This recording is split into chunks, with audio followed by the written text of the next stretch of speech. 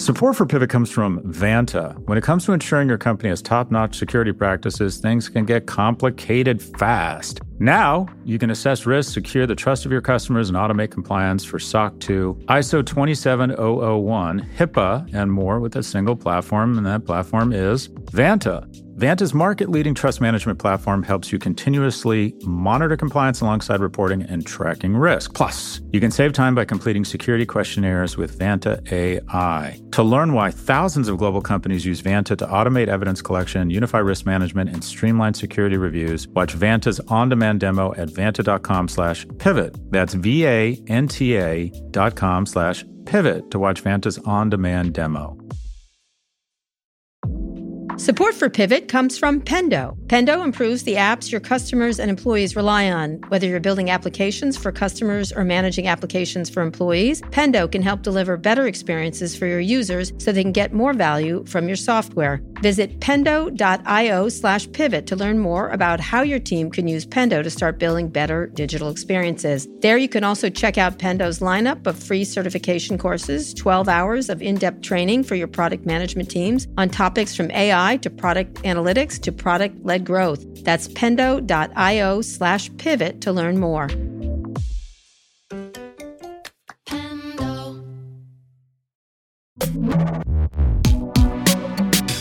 Hi, everyone. This is Pivot from New York Magazine and the Vox Media Podcast Network. I'm Kara Swisher. Scott Galloway is still out trying to get cast in The Bachelor, so I'm joined by my brother, Dr. Jeffrey Swisher, chair of the Department of Anesthesiology at California Pacific Medical Center. Jeff, how are you?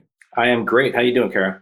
Good. We have a lot to talk about today. I'm bringing in my brother because many people on Twitter have called for it, really. I know. I want to thank all my fans on Twitter and Dr. Subramanian in particular, and several have asked for me to be here. So great. Well, I am only here not because you're my brother, because you have a lot of information I need. As you know, I'm stuck in a house with our mom because we got near my cousin's partner who had COVID, and here I am. So I have a lot of questions. Our tests are I kind of feel like what Donald Jr. must feel like, or Meghan McCain or something, as far as nepotism goes. But I'll take it. That's okay. You'll take it. But here I am. You've got to get me out of this house with Lucky. Okay. Anyway, so let's start let's start with a couple of things. There's an update on the story about Catholic priests. You and I are both lapsed Catholics. And Grindr, the conservative news blog The Pillar, put out more reporting on cell phone data that seems to show priests using the gay hookup app. Not a surprise to either of us, of course. Right. The first report led to the resignation of Monsignor Jeffrey Burrell in late July. There have been 2 reports since then. The latest reports didn't name names, but claim more use of the app in the U.S. and at the Vatican. So what do you think about this? I mean, we haven't been to church in years, but what is this outrage of? Is the bigger outrage priests violating their celibacy or the privacy? Well, first off, I don't think you were ever confirmed. I don't believe yes, you I were. was. Really? Yes, I don't remember. Yes. I think I'd remember. I had a white dress. Yes. All right, that's fine. So Jeffrey Burrell, now he was the guy, wasn't he the head of the U.S. Conference of Bishops? He's the guy who wanted to deny Joe Biden the ability to take communion. Isn't that correct? There's a hypocrisy going on, Jeffrey. Yes, a great hypocrisy. He's also the person who was extraordinarily anti-LGBTQ rights. He wanted to deny them adoption rights. He wanted to do all kinds of this is often the case. Pretty horrible things. This is often the case. And often self-hating. So he deserves hypocrites. it? Yes, he deserves privacy violations? Well, no, actually. So there's all kinds of yuck here, right? I mean, the fact that Pillar, which is the organization which looked into, him, were tracking his cell phone movements. They were tracking which sites he visited from, I suppose, metadata and actual data itself. I mean, the fact that that's available should scare everybody. So I don't think there's any winners here. I mean, I think it's gross on both sides. I think this group of people has an agenda. This Pillar, it's sort of they're sort of attacking Pope Francis. There's a whole fight going on within the Vatican, the more liberal wing, just like there is in this country, like everywhere else. And they are using this, which has, been an issue for many years.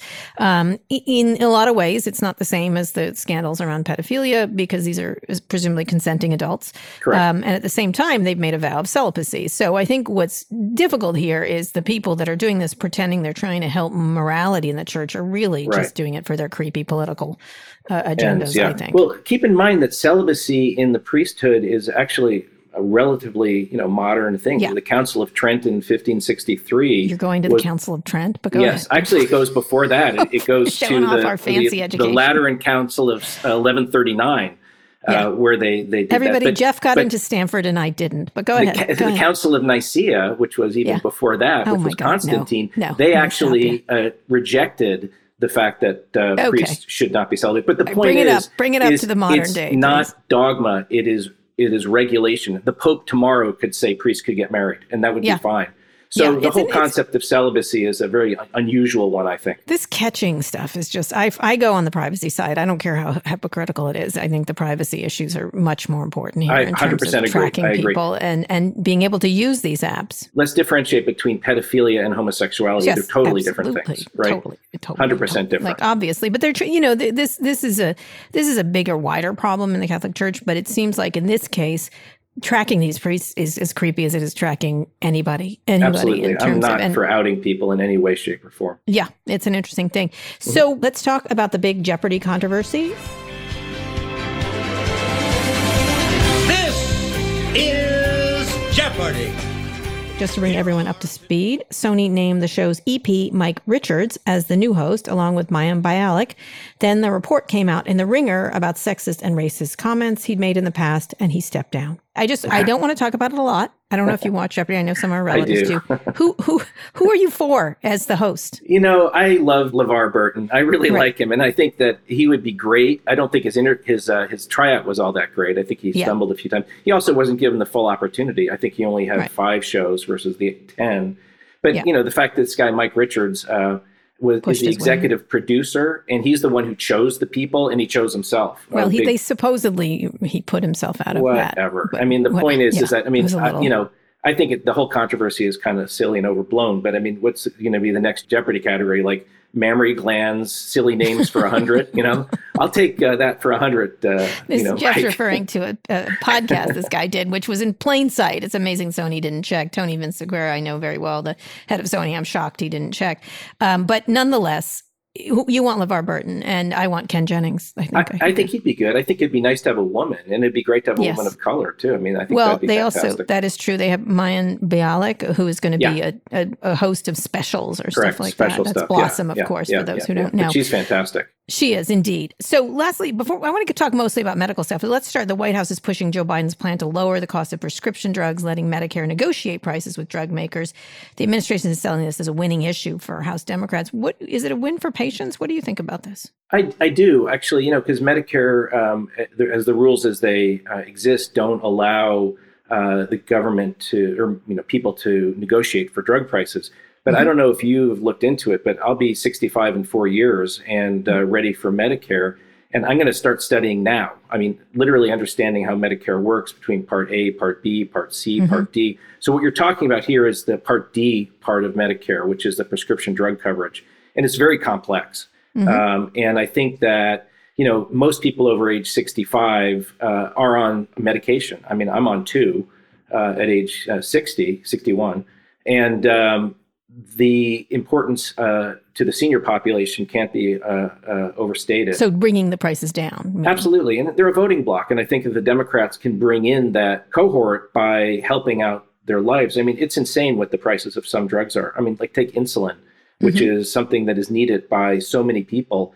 The prices have skyrocketed over the years. And that doesn't even count some of these other more expensive medications that and you were going about delays in getting them because of various things. There was, I think, a hurricane or something like that, or a tsunami at some one place where they were making... You're an anesthesiologist, so you use a lot of drugs. I mean, I do, but I use them in the operating room. I'm not a prescriber, actually. I have the ability to prescribe, but my drugs are actually given by me in the operating room to patients directly. But we have a shortage, of drugs in the operating room. It's insane about which drugs are always on shortage. I get a list every day of what drugs that are basic medications that I, have to come up with alternatives for. So will the ability to negotiate help that? Or is that I don't know. I don't know about drug shortages. That's more of a function of manufacturing and supply.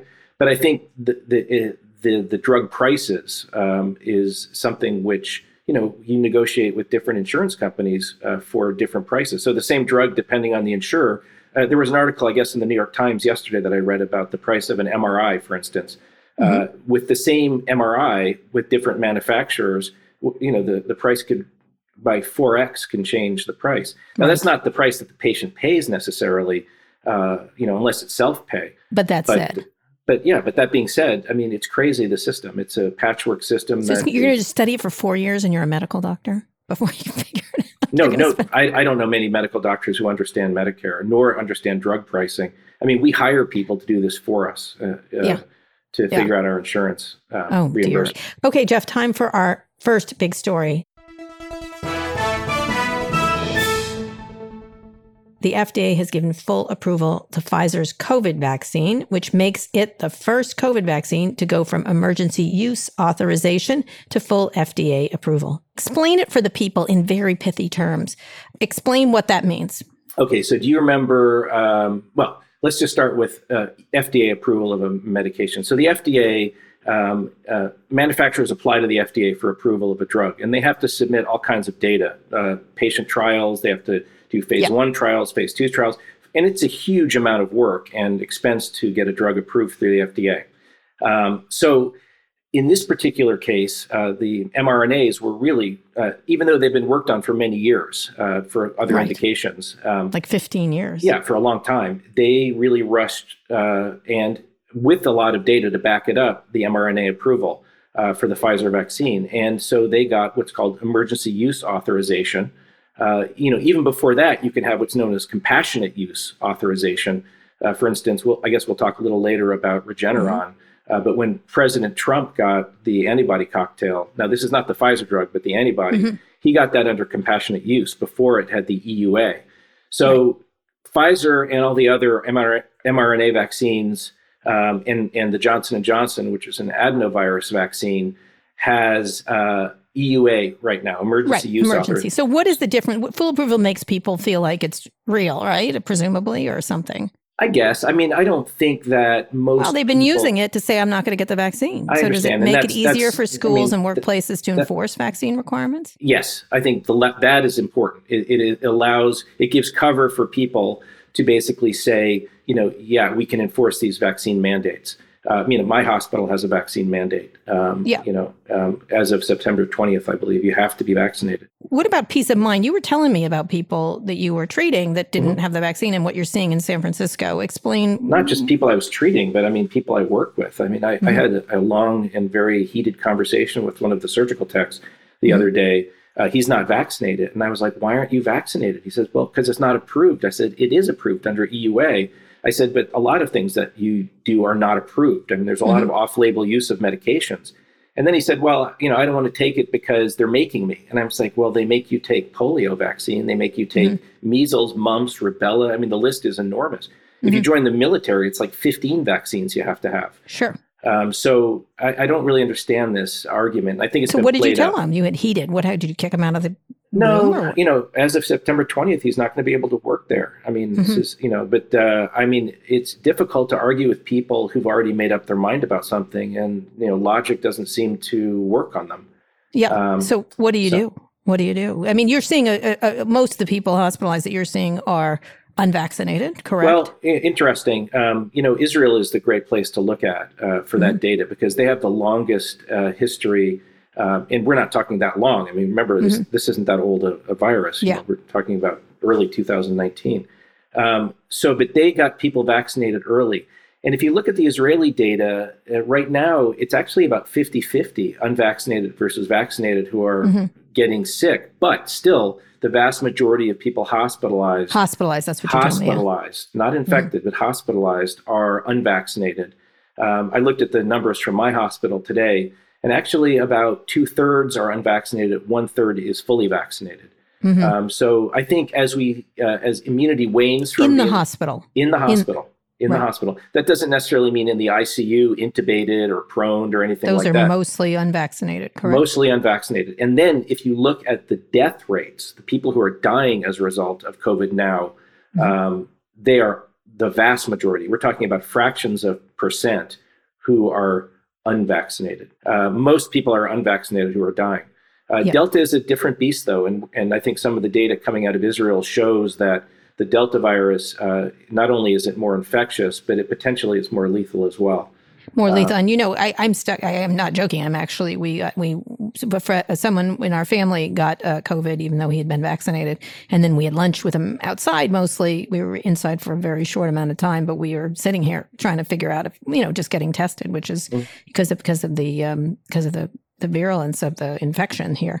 But the administration is rolling out booster shots for many Americans starting September 20th, speaking of that date. First off, is there a difference between a booster and a third shot, or is that the same thing? No, it's the same thing. It's the same thing. Okay. A booster, the whole point of a booster is to spike your immune system again. Right. And remember, unfortunately, immunology is really complex. When you talk about immune status, you're mostly talking about, antibody levels, B cells. Remember, there's another set called T cells, which are T memory cells. So the idea is to spike the immune system by activating T memory cells to produce more antibodies, to build your antibody level. That's what I talked about with Dr. Patrick Soon-Shiong on right, but it's to increase that the spike the memory of the body. It's like, oh yeah, I've seen this before. So you produce a lot more of these T memory cells. In addition, T helper cells and all these other things, which I'm not an immunologist, so I don't want to speak out of turn. Do you think, are you seeing line jumping on these people who just decided, well, I'm just going to get one before there's a rush? No, but what's interesting is if you look at Walgreens and other drugstores. I looked the other day. There's so many open appointments now for that the booster shot. I was tempted. I had a break in the operating room to go down and get mine because I got vaccinated in December for my first shot and January for my second. And again, looking at the Israeli data, we're seeing that they have one of the highest rates now of Delta. I think it's like 650 per million population, and that is a population that is 80% vaccinated. Right. But who've gone along and wear masks, et cetera. Correct. There's confounding variables, though. So keep in mind that the people who were vaccinated first were the elderly, the immune compromised, et cetera. So we may see that as a confounding variable in why they're getting sick in Israel. But I would pay attention to the Israeli data. There's a few researchers. And get a booster shot. I would definitely get a booster shot when you're able to. Yes. Right. So there's so much stress also going back to school now. You're talking about with Delta. I just interviewed the head of one of the teachers unions, Randy Weingarten, and particularly in Florida, she was pointing out there's seen a surge in cases. Your wife is a school teacher. She teaches school. What kind of conversations are you having about this? Although schools have proven to be pretty safe in terms of transmission. That's correct. Not only my wife, but my daughter is a school teacher too. She is just starting teaching in Jackson, Wyoming. And my wife teaches second grade and my daughter teaches preschool.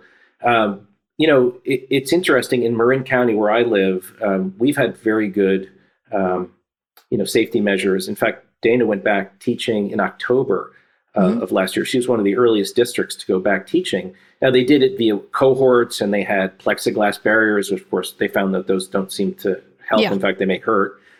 All of the kids are wearing masks, every one of them.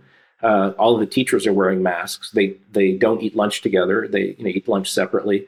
So they put in basic safety protocols. Protocols, ventilation, better ventilation. And better ventilation, keeping the doors open. And they try to do outdoor teaching as much as they can. My wife is a big garden advocate, and she is doing a lot of outdoor education about monarch butterflies and gardening, et cetera. And so they're trying to do, integrate those kind of things in the curriculum. But I have to say, I asked her this morning when she went off to work, she started last Wednesday, every single teacher is completely thrilled that they're back in the classroom. Zoom teaching was very hard. And I don't think it served children well. No, it did not. And it certainly didn't. I think a lot of teachers resigned or retired because of it. Yes, we'll be talking about the nursing shortage, but there's a teacher shortage too. Yeah. It was a really stressful year for them. So in terms of going back, you're not worried about that. Just take the booster and do the same kind of safety things. And schools have shown to be for teachers. Obviously, the children aren't vaccinated. There's no children under the age of 12 who are have been vaccinated. So what to do for parents? Just go wear the masks. Yes, wear the masks. Practice. Don't send your child to school if he or she is sick. And remember, the signs of COVID are very simple. It's a coronavirus, right? So the coronaviruses are the common cold virus. So it mimics, and it looks, because it is a coronavirus. So children, fortunately, don't seem to have suffered the consequences as much as adults have, as far as morbidity and mortality. Delta may be changing things a bit, though. So we're seeing more children hospitalized with coronavirus. And they can't and that, of course, will be into the fall. Right. Right. That's Cold. right. That's right. And in the fall, it will get worse because more people are inside. Yeah. Right. And we'll see. But on good news on that front, the Secretary of Education said that public schools who want to institute mask mandates can't be denied federal funds. Of course, there's a huge argument over mask mandates, people screaming back and forth, the science being thrown around. It's still confusing at best, no matter what the pressures are facing from the state government. Governor Greg Abbott of Texas lost the battle to ban mask mandates in the state Supreme Court. He just did. Let's talk about this guy. He tested positive, and then 4 days later, he posts this video. Let's run it. I am now testing negative for COVID. I'm told that my infection was brief and mild because of the vaccination that I received. So I encourage others who have not yet received the vaccination to consider getting one. My wife also continues to test negative. I will continue to quarantine at the recommendation of doctors. During that time, however, I will continue to work on issues that are important to the state of Texas, including opening infusion centers for antibody therapy treatment across the entire state of Texas. What's an infusion center? Boy, I'm glad I didn't see that before. I would have gotten nauseous. So What's an infusion center? An infusion center. I get this treatment of these antibodies. That's a great thing, right? It's maybe. I mean, it's what Donald Trump got when he under compassionate use. The company Regeneron makes, as well as other company, Eli Lilly, et cetera. But Regeneron is the one that you hear most in the news. Is a company that makes a antibody cocktail that consists of 2 monoclonal antibodies that they package into one vial, and they inject them into people. Now, you have to go to an infusion center for an intravenous injection. People don't talk about that, but that's not cheap, right? To go to an infusion center. Expensive. So even though the drug might be supplied free of charge, I doubt very much going to an infusion center, getting an IV, sitting in a place for an hour and a half to monitor side effects. Better to take the free vaccine, correct? That's really. Oh, yeah. I mean, it's like the whole cows leaving the barn thing. I mean, just shut the door. Why is he focused? What do you think? Why is he focused on the infusion centers versus the? He did say to go get vaccinated. He certainly did. Which is good. I mean, although he didn't used to say that, right? Yeah. And neither did Trump initially, et cetera. I mean, all these people. He sort of anti-vaxxers. Yeah. I mean, they created doubt. I mean, this should not have been politicized ever. The same thing with mask wearing. It should not have been politicized, but it was. And as a result of that, we have all these problems now because people are, following. And they're focusing on these antibody treatmants. Florida, Missouri, Texas are promising millions of dollars. These are expensive treatments, Kara. Yeah. I mean, the actual. Are they effective? They work if you get the antibody. They work 80% of the time if you get within 10 days of having the first infection. Or knowing that you have an infection. So you have to not be hospitalized pretty much when you get them, but before you're hospitalized. In fact, there's data to suggest that once you're hospitalized and on oxygen, et cetera, they actually may be harmful.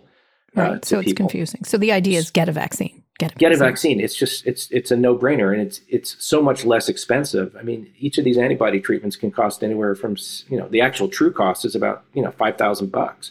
I mean, Regeneron is a multi-billion-dollar company. And so it's like doing diabetes treatment when you could start with don't eat so much sugar or whatever. Don't have a bad diet. For type 2 diabetes, yeah. Right, yeah, for type 2 diabetes. So it's just, it's a thing that comes way too late. Correct, right. It's like having the cows leaving the barn, gone in the fields, and then buying a whole bunch of Segways and riding around trying to round up the cows. It's silly. All right. Yes. Okay. All right. So, but when you notice all this as a doctor, and I'm going to get to nurse in the next story in a second, but the politicization, now medicine has been politicized over years in lots of different ways, and there's political elements have entered it. What is this like as a doctor? Well, it's frustrating. I mean, when you're treating people who could have a lot of prevention stuff is treatable. I mean, massively, morbidly obese people who, they can't always help it. It can be an endocrine issue. A lot of things that it's frustrating. Smoking is a good example. I mean, don't smoke, right? It's not good for you. But, we treat these diseases as a result of, not taking into account the value of prevention, exercise, the common sense things. But in this case, it's vaccines. In this case, it's vaccines and social distancing and wearing a mask and common sense thing. Now, keep in mind that masks, don't necessarily, they're not, especially surgical masks, not N95s, but surgical masks aren't that good for reception of viral particles because they've got holes in the sides, et cetera. N95s are a lot better, obviously, But what you're doing is a reverse of the tragedy of the commons, essentially, which is you're wearing a mask to protect other people from you. That's why we wear masks in surgery. When I've been wearing a mask every day for the last 31 years as an anesthesiologist. We're trying to prevent my spit from getting into your wound. Not so much that I'm afraid that your bacteria is going to come into me.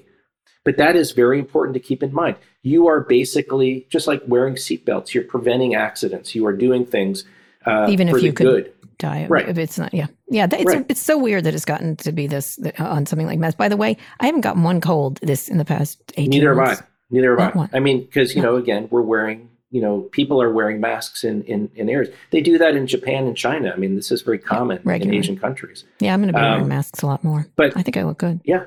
I mean, I would. I mean, I think, even in, counties that have, removed the mask mandate, I'm not going to the grocery store without a mask. Or places like that. And we have to wear them in the hospital. Forever? Well, that's a good question. I think, I think when I came on Pivot last time, I had a quote that was in one of those little red, rimmed things in New York Magazine. I said, COVID is going to be with us. 2021 is going to be the year of COVID. Yeah, it's going to be here. And you said all year? And I said, yeah, all year. Well, I'm going to extend that into next year. This is going to last a couple of years. Endemic.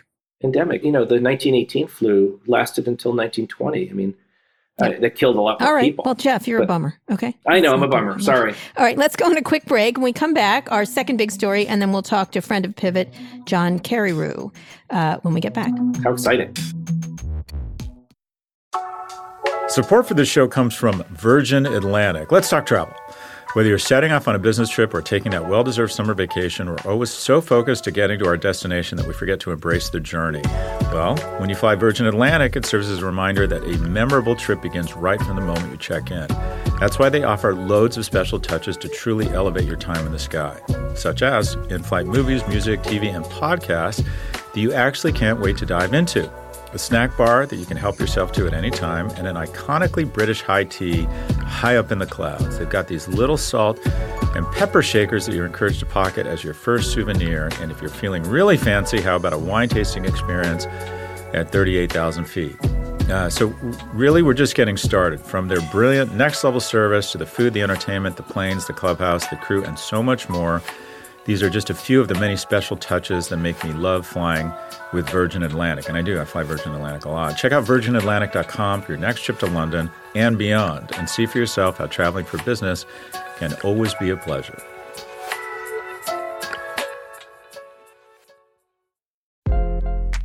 Support for Pivot comes from Atlassian. Atlassian software, including Jira, Confluence, and Trello, help power the collaboration for teams to accomplish what would otherwise be impossible alone. Because individually we're great, but together we're so much better. That's why millions of teams around the world, including 75% of the Fortune 500, trust Atlassian software for everything from space exploration and green energy to delivering pizzas and podcasts. Whether you're a team of 2, 200, or 2 million, or whether your team is around the corner or on another continent altogether, Atlassian software is built to help keep you all on the same page from start to finish. That way, every one of your teams, from engineering and IT to marketing, HR, and legal, can stay connected and moving together as one towards shared company-wide goals. Learn how to unleash the potential of your team at Atlassian.com. That's ATLASSIAN.com. Atlassian.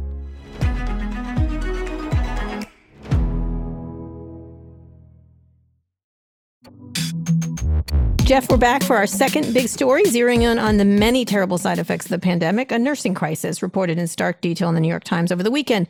1 in 5 ICUs are at least 95% capacity, which makes it difficult to maintain standard of care. Nurses have already been in the trenches for 17 months, and the work isn't letting up with the Delta variant. Nursing shortages were a problem long before the pandemic, as you know. You've talked about it with me. But now a lot of them are retiring, moving to non-emergency room jobs, or just getting out. They're also sick of people. You know, you've seen all these amazing interviews with them where they just are so tired of treating people who won't be treated.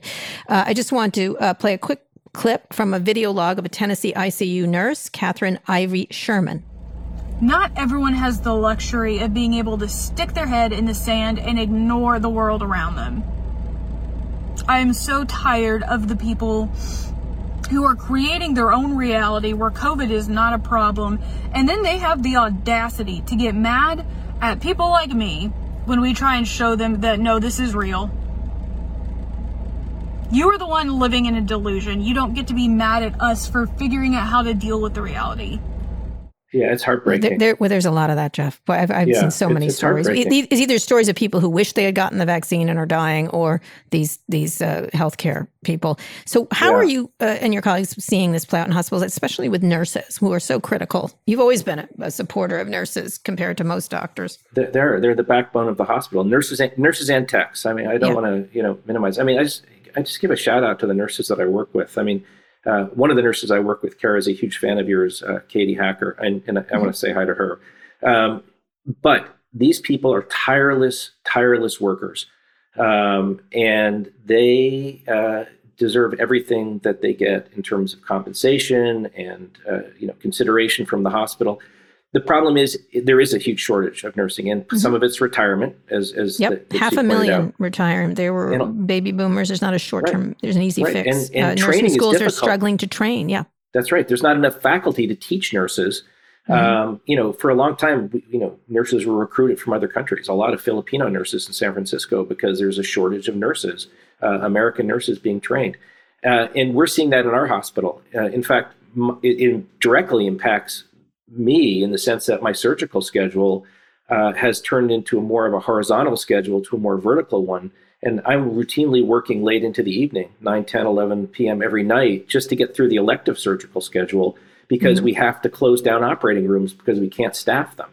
Right. This is true of hospital beds. I mean, even though hospitals might not be full to capacity, they have to have nurses to staff the beds.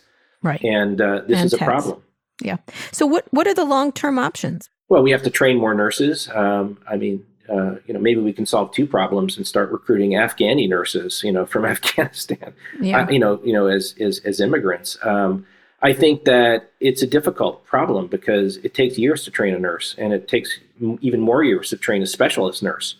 And so we're behind the eight ball for, many, many, many years behind. So I don't know the solution. I mean, throwing money at the problem seems to be what they're doing right now. Traveling nurses, who go from place to place. This is who work under for people who don't know, they work under contract rather than at a particular hospital. Correct. There's there's bidding wars for these travel nurses. I mean, I'm hearing numbers, $150 an hour and up for some of these nurses. I mean, that's crazy because this is the problem: is the nurses who live and work and are permanent nurses don't get paid anywhere near that. Right. And so what they're doing is it's emptying out hospitals in places that you most need it. Underfunded areas. Right. Which are the hotspots, right? Right. What if a Mississippi nurse or a nurse from Tennessee is looking at California and saying, hey, I can make $150. I'm going to come to California. And believe me, I've seen an influx of nurses from those states working as travelers. They're all wonderful people, and they all are very compassionate and caring people, but there's a limit. Right. And so what can you do? So money is not necessarily a good option. It's a good thing to pay people more, but it creates all kinds of weird incentives. Yes. Doctors are obviously affected by this. Is there anything particular that doctors can do or should be doing, or the federal government? Well, doctors can write letters to congressmen and to senators, I suppose, and get involved in local politics. We can support our nurses by not being jerks. That's one of the biggest things that, just to respect and it's a collegial environment and the old school of doctors being the captains of the ship, et cetera, that's gone. Mm-hmm. I have a great relationship with the nurses in my hospital because we all understand what our roles are and how we contribute. And nurses are an amazing bunch of people. They're just amazing people. What would you say to someone who was thinking of doing this? What would be this pitch? What would be the pitch you would make to them to do it, besides here's some more money? To be a nurse? Mm-hmm. I would say it's a people job. It's a job where you can use science and your skill, and you're the frontline person dealing with patients. You're a healer. Although, what do you say to that woman and she's like, she's had it. She's out of fucks, I would say, out of fucks. Yeah, she's out of it. I don't blame her. It's exhausting. I think we're in the middle of the crisis. I think that there's going to be a lot of post-mortem analysis, not to use a medical pun, on this crisis when it's over. Is that a medical pun? Well, kind of post-mortem. Okay. All right, my last question here, if we get to John. There was a doctor in Alabama who refused to treat people who were unvaccinated. What do you think about that? I had mixed feelings. I'm like, well, okay, that makes sense. I mean, people talk about, I'm writing a piece right now, actually, on the misunderstanding of what the Hippocratic Oath is. I mean, as a physician, I didn't sign up to say I'll treat some people and not others. I routinely, when I worked at SF General in trauma, I routinely treated people with, swastika tattoos and murderers. And, you can't look at that. You have to treat people as people. I mean, that's what we do. Right. I mean, even when they're saying, what do you think of this doctor when he did this? I mean, he had a very cogent argument about why he didn't want to. He did. I understand his argument, but I think that, unvaccinated people are unvaccinated due to ignorance. And they've been fed this ignorance by, people who should know better. People like, Ron DeSantis and Abbott and Trump and, people in the administration. I mean, it's just nakedly political and to generate votes among their coalition. I don't know what it's for. But did you ever think as a doctor you'd be dealing with that kind of thing? No. I mean, you recounted but I do one. remember. I was in medical school during a lot of the early HIV, AIDS crisis, and I came out then. And to me, there was no question, there was no issue that you treated these. These are people, right? Mm-hmm. And even though we didn't know a lot about HIV when it first came out, that didn't stop anybody that I know, any physician I know, from treating them. And so you still will, no matter what. Yeah, treat I will treat anybody, no matter what, whether they're vaccinated or unvaccinated, because that's what I do. Okay, let's bring our friend of Pivot.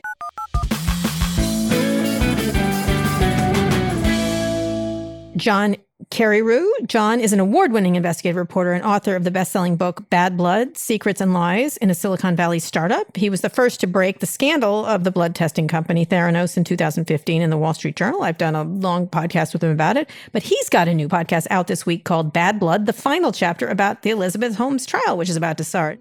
In the years leading up to this trial, things have gotten complicated. A missing laboratory database. There are a lot of people who would do anything to destroy all that. Fractured relationships. The notion of being abused, perhaps mentally, by an older man. And total plot twist. Obviously, she was going to get pregnant. Holmes is accused of massive fraud and lies and the capabilities of her technology. John, it's good to have you back. It's good to be here. Thanks for having me. I brought a doctor. He's related to me, but I brought a doctor to help me. Hey, John, how you doing? This is my brother, Jeff, Dr. Swisher. So let's just start with, you've reported on the story from the beginning. What new information should we expect to see come to light in the podcast? Tell me about making this and where we are now. Set the table for us for Holmes and what's going to happen. Right. So we're on the eve of her trial, which starts next week, August 31st. Right. Jury selection is August 31st. And this is a trial that's been a long time coming. Yes. I first reported on this in late 2015. So it's been 6 years. The wheels of justice have turned especially slowly here. Mm-hmm. We're going to see Holmes walk into that courthouse in San Jose. One big question is whether she's going to be carrying her newborn in a baby Bjorn. Mm-hmm. She will. There have been, I talked to a lot of people connected to this case, and there's a lot of cynicism about the timing of this pregnancy. So we'll see if that, if there's theater around that plays a role in this trial. In terms of the podcast, yes, there is new material in the sense that I got I got my hands on a lot of new material since I wrote my book, which was published 3 years ago. Basically, I got my hands on almost every SEC case exhibit. Mm-hmm. As you know, the SEC did its separate civil investigation that resulted in a settlement with Holmes. But Balwani, her ex-boyfriend, never settled, so that case is still ongoing. The SEC case overlaps a lot with the criminal case, at least one aspect of the criminal case, which is the investor fraud charges. Right. So those SEC case exhibits gave me a lot of insight into what's coming. One of the most fascinating parts is this file with thousands of text messages between Sonny and Elizabeth that span about 5 years. Some are redacted, but most are not. And those text messages, which are the subject of episode 3 of my podcast, give you insight into their relationship. And and as you know, and we can talk about this, their relationship is going to be front and center at this trial. Right. So let me ask, I'm going to give Jeff ask a medical question in a minute, but from what we know, what will her defense look like? Is she going to testify? Well, we don't know yet, but it looks like from filings that have come out, it looks like a central part of her defense is going to be to allege that her ex-boyfriend, who was the number 2 of the company, Sunny Balwani, was her Svengali, that he had this psychological grip on her. They may even allege that he abused her physically. They are certainly going to allege that he had a hold on her psychologically, that she was in his thrall, and that as a result she kind of lost sight of right and wrong. No, this is not his case that's coming, correct? Well, they were charged together, but their cases were severed precisely because of this, because they've turned on each other. And so he's going to be tried after she's tried. At the beginning of next year. So it looks like, I call it the Svengali defense. Yeah. It looks like she's going to try to shift a lot of the blame to Sunny. And so she'll have to testify. She can't just assert it. She's got to say it. Again, we don't know, but I would bet that she does testify, because I think it's not going to be enough for a psychologist who examined Holmes to go on the stand and testify to basically the fact that Sunny allegedly abused her. I think the jury's going to want more than that. The jury's going to want to hear it from her. And I think a juror's going to want to see her go on the stand and explain exactly what this abuse was all about and how it led her to participate in this alleged fraud. Jeff, question? Well, I mean, I'm just amazed that she doesn't go on the stand and test, and basically try to say that she's insane by basis of sociopathy and severe personality disorder.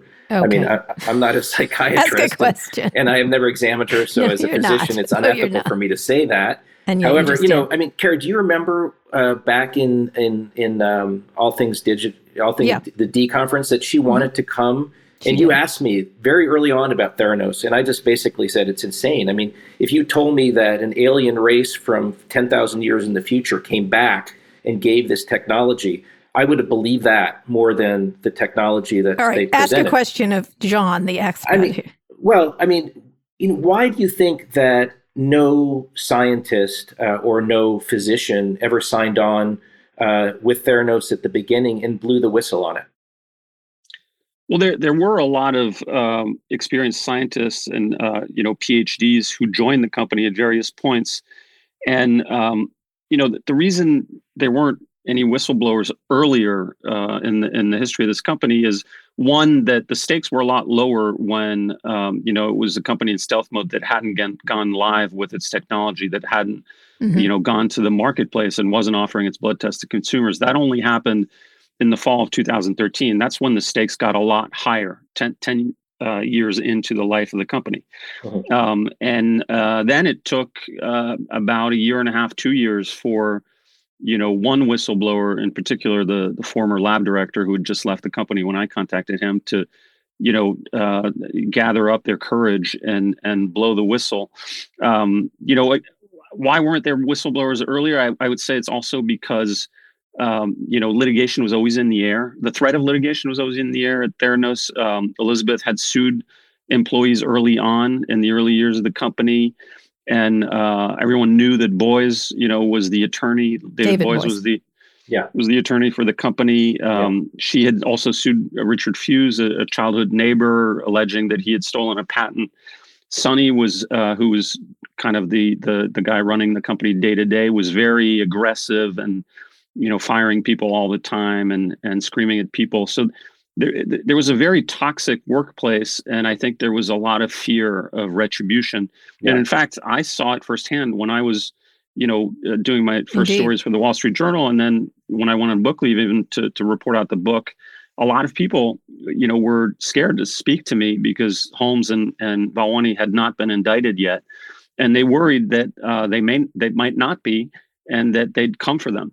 Yeah. And so I had to do a lot of hand holding and convince a lot of people to One of the things that to become sources. Yeah, one of the things that was the idea of it.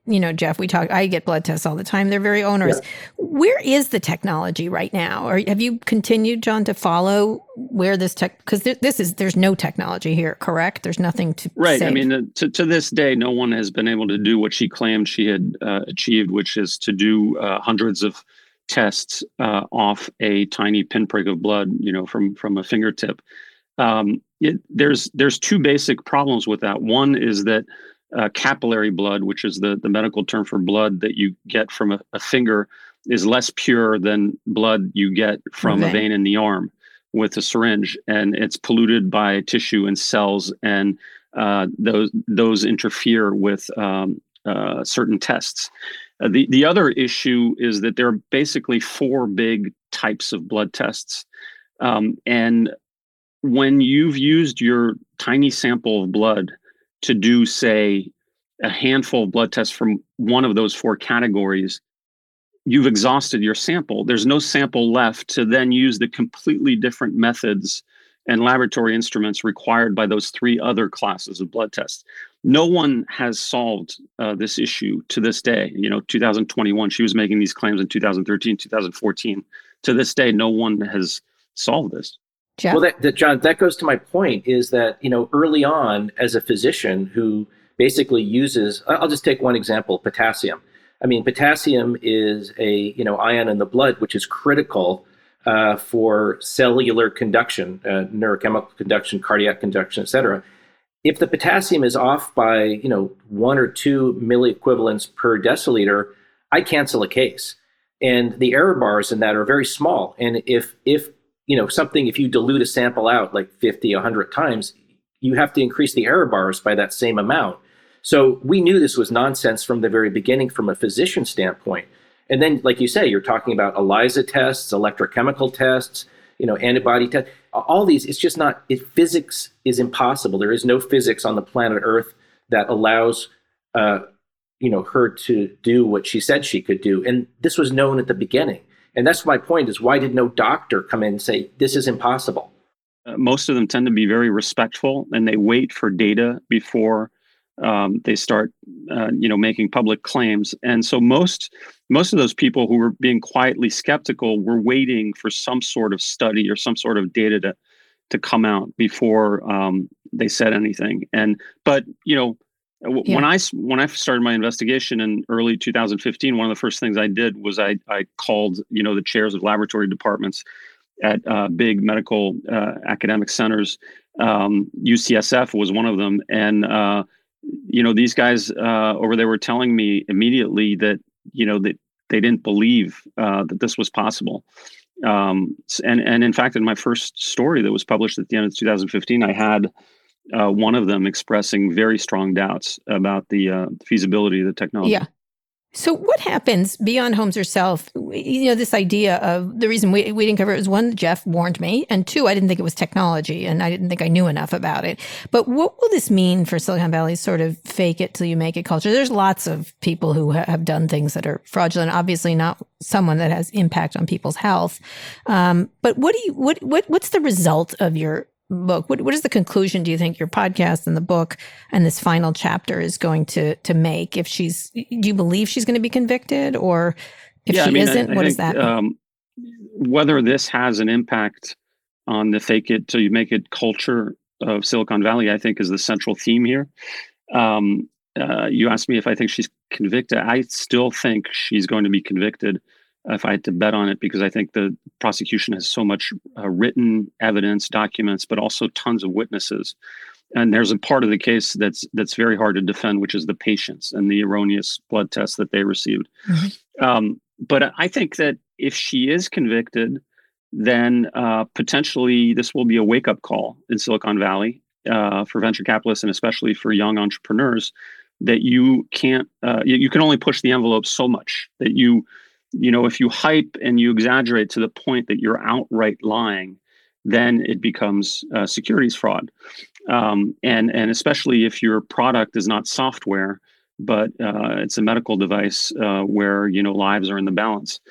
If, on the other hand, she's acquitted, which is certainly a possibility, then I think this culture is going to continue. There's not going to be a course correction. I think it's probably only going to get worse. You'll have a bunch of young entrepreneurs running around Silicon Valley saying, yeah, I sort of pushed the envelope, but look at Elizabeth Holmes. Look at what she got away with. She ended up doing no prison time, and I'm not as bad as she is. I'm keeping things more under control than she is. And I have one more last quick question. Why her? Because there's so many people. I mean, some of the stuff isn't illegal. Some of these entrepreneurs do. Like, it isn't like I'm thinking of WeWork, nothing illegal. He told them what he was doing. It was all out in the open, but it was something. It was a lot of P.T. Barnum kind of stuff. Why her, do you think? Yeah, I mean, I think the difference between a WeWork and a Theranos and all these other Silicon Valley companies where entrepreneurs also exaggerate is that this was a medical device. This was a company that was operating in the healthcare arena where the stakes are extremely high. It's not software. It's not it's not a smartphone app. If you release a buggy version, you can't rely on the first people to use it to iron out the kinks. If you're putting out a blood test, fingerstick test with a device that doesn't work, then lives are being affected by that, and lives were affected by that. And we're going to hear that from about half a dozen patients at trial. One of whom was falsely diagnosed by Theranos with HIV when she was perfectly healthy. A couple other patients had viable pregnancies and were told that they'd lost their babies. So there are really stark real world consequences to, adopting the software culture and applying it to medicine. And there's more to that to come, by the way. That's, is that what you're working on? I think there's more of that to come in the sense that Silicon Valley, it used to be, Silicon Valley was the computer industry. And increasingly, we're seeing Silicon Valley set its sights on other arenas, such as, self-driving and, drones and smart homes and medicine. If entrepreneurs from Silicon Valley keep applying the fake it till you make it, the software ethos to these new arenas where lives are actually, at stake. I mean, if you think about that Uber car that ran over a woman a couple of years ago in Tempe, Arizona. Yeah, so there are very real world consequences to some of the things that Silicon Valley, is doing these days. It's no longer just software or computer hardware. And so, yeah, I think it's a trend that convergence of these other industries with Silicon Valley is going to continue. And I think it's going to potentially create more of these situations, which is why I think it's important for there to be a guilty verdict in this case. Otherwise, this won't be a cautionary tale. So we're going to watch this podcast. It's going to go on until the case is ended, correct? Yep. This Bad Blood, the final chapter. And where's the movies? There were there was a movie, Kate McKinnon. There was Jennifer. My book was optioned by Legendary Pictures and by Adam McKay. And the movie is still in development. We have a screenplay that will probably get touched up by McKay based on what happens at the trial. Jennifer Lawrence is still attached to play Holmes. She's attached. And yeah, it's still moving forward. McKay's production company and Jen Lawrence's production company will produce. The studio is Legendary, and I'm actually expecting some news on that front in the next couple of weeks. All right. Well, we will be listening to Bad Blood, the final chapter. But people can't get enough of this story. She's become some sort of symbolic icon in a way that's really fascinating. And watching her walk into this courtroom, I think she hasn't changed one little bit, I suspect. Yeah. That's my feeling. So, sorry, Jeff. Thanks for your book. Yeah, thanks for your book, John. That was much. a fantastic book, and it was very well researched and, from a medical standpoint, extraordinarily accurate. So thank you. No, thanks very much. That's great to hear. All right. Thank you so much, John. Thank you. All right, Jeff, that was fascinating. God, I am such a huge fan of his. He did an amazing reporting job. He's a reporter. He's a great reporter no matter what he covers. Yeah. One more quick break. We'll be back for wins and fails. Eurovision is here. This year's contest gets underway this week in Malmö, Sweden, but this year's contest comes with a dose of controversy. I'll give you one guess as to what people are mad about. Yes, correct. It's that. Organisers of the Eurovision Song Contest say they are assessing whether Israel's entry breaks the rules on political neutrality. I think it's a shame. I think there's no way that Israel should be able to participate in Eurovision. Pro-Palestinian protesters are taking to the Swedish streets. More than 1,000 Swedish artists, including Robin, have called for an Israel ban. Some European politicians are joining them. Charlie Harding from Switched On Pop joins us this week on Today Explained to help us figure out if Europe can sing its way out of this situation.